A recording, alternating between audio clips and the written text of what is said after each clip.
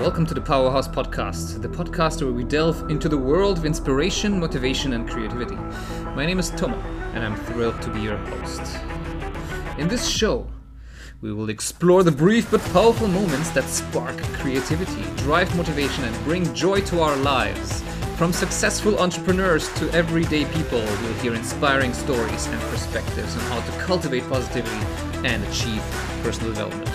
So whether you're looking for a boost of energy in the morning, or a shot of inspiration in the middle of your day, or a reminder of what's possible, tune in to the Powerhouse Podcast and let's ignite the fire and turn our dreams into reality.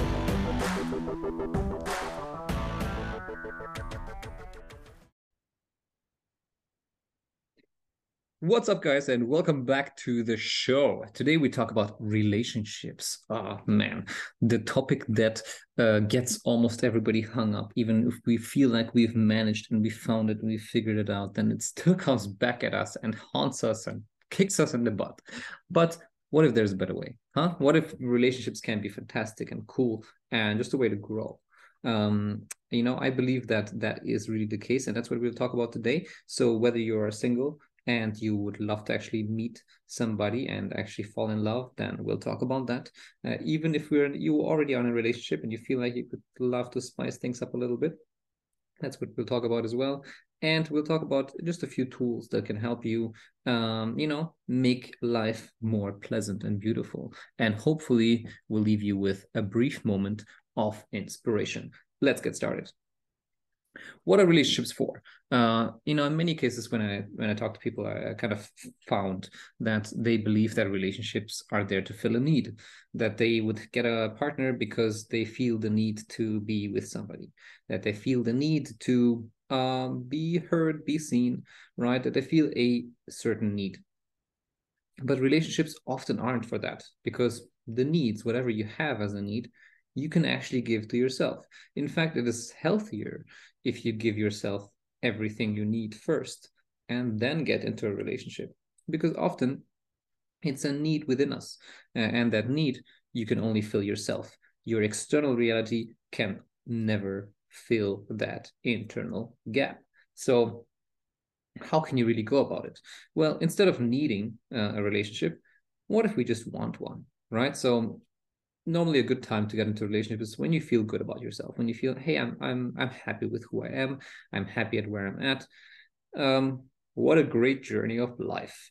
And then you say, well, and wouldn't it be great to share that with somebody, right? So instead of getting something, we get to share. So instead of getting whatever kind of satisfaction, we share whatever kind of satisfaction.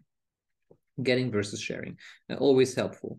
Why is that so helpful? Is because once you get into a relationship, or even if you start dating, right? So let's say the first 6 months are just about dating, as an example. Then, well, often it can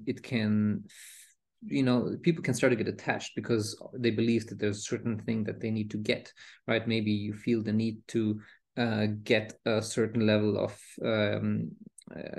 attachment. You feel get a certain level of awareness.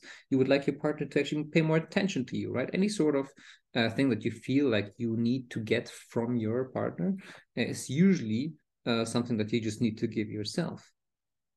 However, what is a fantastic possibility is that once you get to start experiencing life with somebody else, that you get to share that, right? And that's what makes also life partly more meaningful. And as you go into that, think about that. Think about, are you going more into getting something? Are you getting in there to share?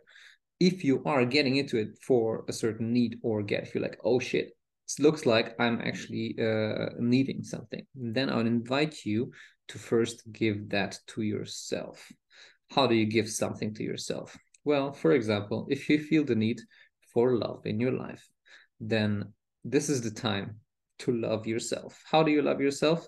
Not a big fan, to be fair, of that phrase, because it's been kind of overused in all kinds of shapes or forms.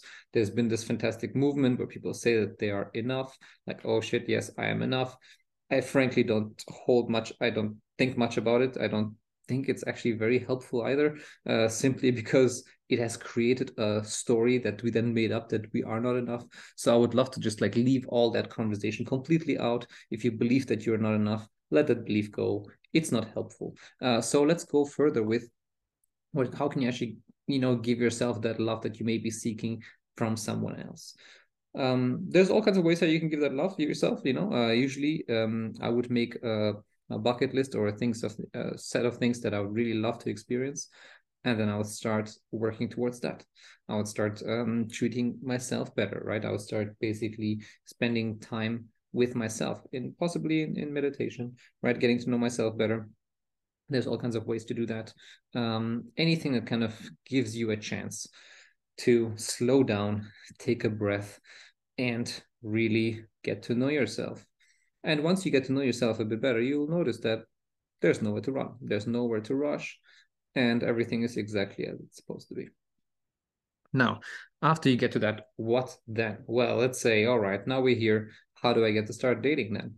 There's one particular concept that I found very, very helpful when it comes to dating, and that is the one versus the many.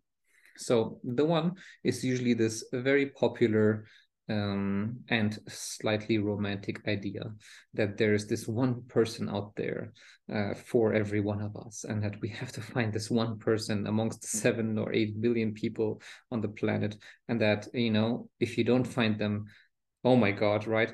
And to be fair, there's a lot of cool stories and fun stories written about that, right? Written about the idea of the one. In fact, there's even programs promising you to attract the one. There's other things that help you more visualize the one and create a list of things they should have. But frankly, that would be a really shitty setup, wouldn't it? Like, I was sitting there once and I thought, hey, in a cafe, I was sitting and, after being single once again, and before I got married, I sat there and I thought, why is falling in love so rare? Like, why do I do it only every couple of years? And I noticed that it's not like that would be a really shitty setup. Imagine you have to wait 10 years every time before you get to fall in love again. Like, who set that system up? And I realized that nobody did except me. I just decided that it takes this long. And so in this moment, I decided that it shall be every day the case, because feeling in love feels great, right? So why not feel that every day? Right. And while you may first smirk and say, hey, doesn't this depend on who I meet, on who I see on the street if lightning strikes me? Nope. It actually doesn't. It has all to do with how in love you are with your own life. What does that mean? It means that if you get to fall in love with your own life, if you start to redesign and recreate the life in the way that you are absolutely in awe of it, then guess what? Everyone you meet in that life be equally in love, right? They will be equally in the same space of, hey, I am in love with my life and everybody in it. And well, that's how easily you can fall in love. You'll be surprised. I did that once and it was remarkable, absolutely remarkable. So if you're looking for the one, choose yourself as that one and fall in love with yourself. Now, after that, what if there's many? What if there's many who are actually helping you, supporting you in some shape or form? If we assume that relationships are there for you to grow and not for you to get something, then they will always highlight something that you need to learn about yourself and that you need to overcome and work on yourself.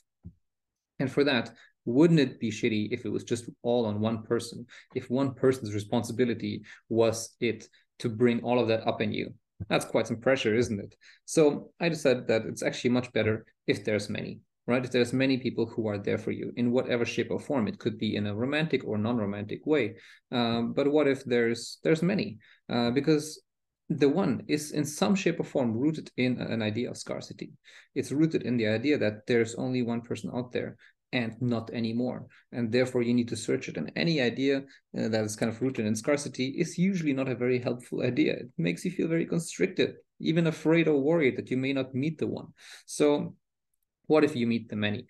So I'd love for you to look actually at the many people that have come and gone in your life. It could be romantic partners, it could be family relationships, it could be friends, and see how they have contributed and actually helped you grow. How did they highlight to you things that you're great at, things that you need to work on a regular basis, and how that contributes.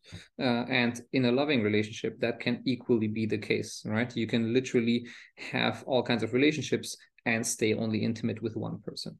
That is very possible, right? Usually we refer to the one with as the person with whom we want to build a family and things like that. But look at things like telenovelas. These guys live with all kinds of people all the time. They build all kinds of families, and then they keep living in the same houses or around each other. Sure, there's tons of drama, but you can see they're also having fun. So don't get hung up on the idea of the one if that has not been helping you. If it has been, great. If it hasn't, then choose the many, right? And see what if you could meet somebody every day who is fantastic, and what if you could really embrace that, and fall in love with that moment that you get to meet them, without an attachment of what will possibly happen in the future, without putting pressure of the future onto that very day. Just meet them for a date, and if it works, then have another one. And if that works, then have another one. And same, if you happen to get married, like me at some point, then see if there's another day where you can make a difference. And then choose them again every day, and the next day, and the next day. That's how it goes, because there's never really the security of anything. All right. And actually, it helps us stay free by really not putting all that pressure of the future on us, but living in the present moment. So I hope this helped you quite a bit. In case you are in relationships, here's one last tool that you probably already know, but maybe not, that can help you really help the other person feel loved in moments when they're down. It's The 5 Love Languages by Dr. Gary Chapman.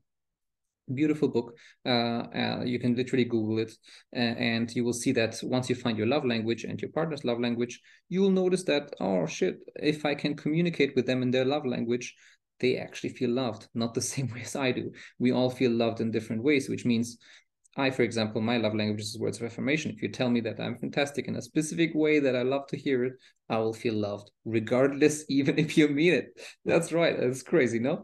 So if you really want to, give more love to your partner, figure out what's their love language, and, well, give it to them in a way that they really feel it. And you'll see that your relationship will prosper.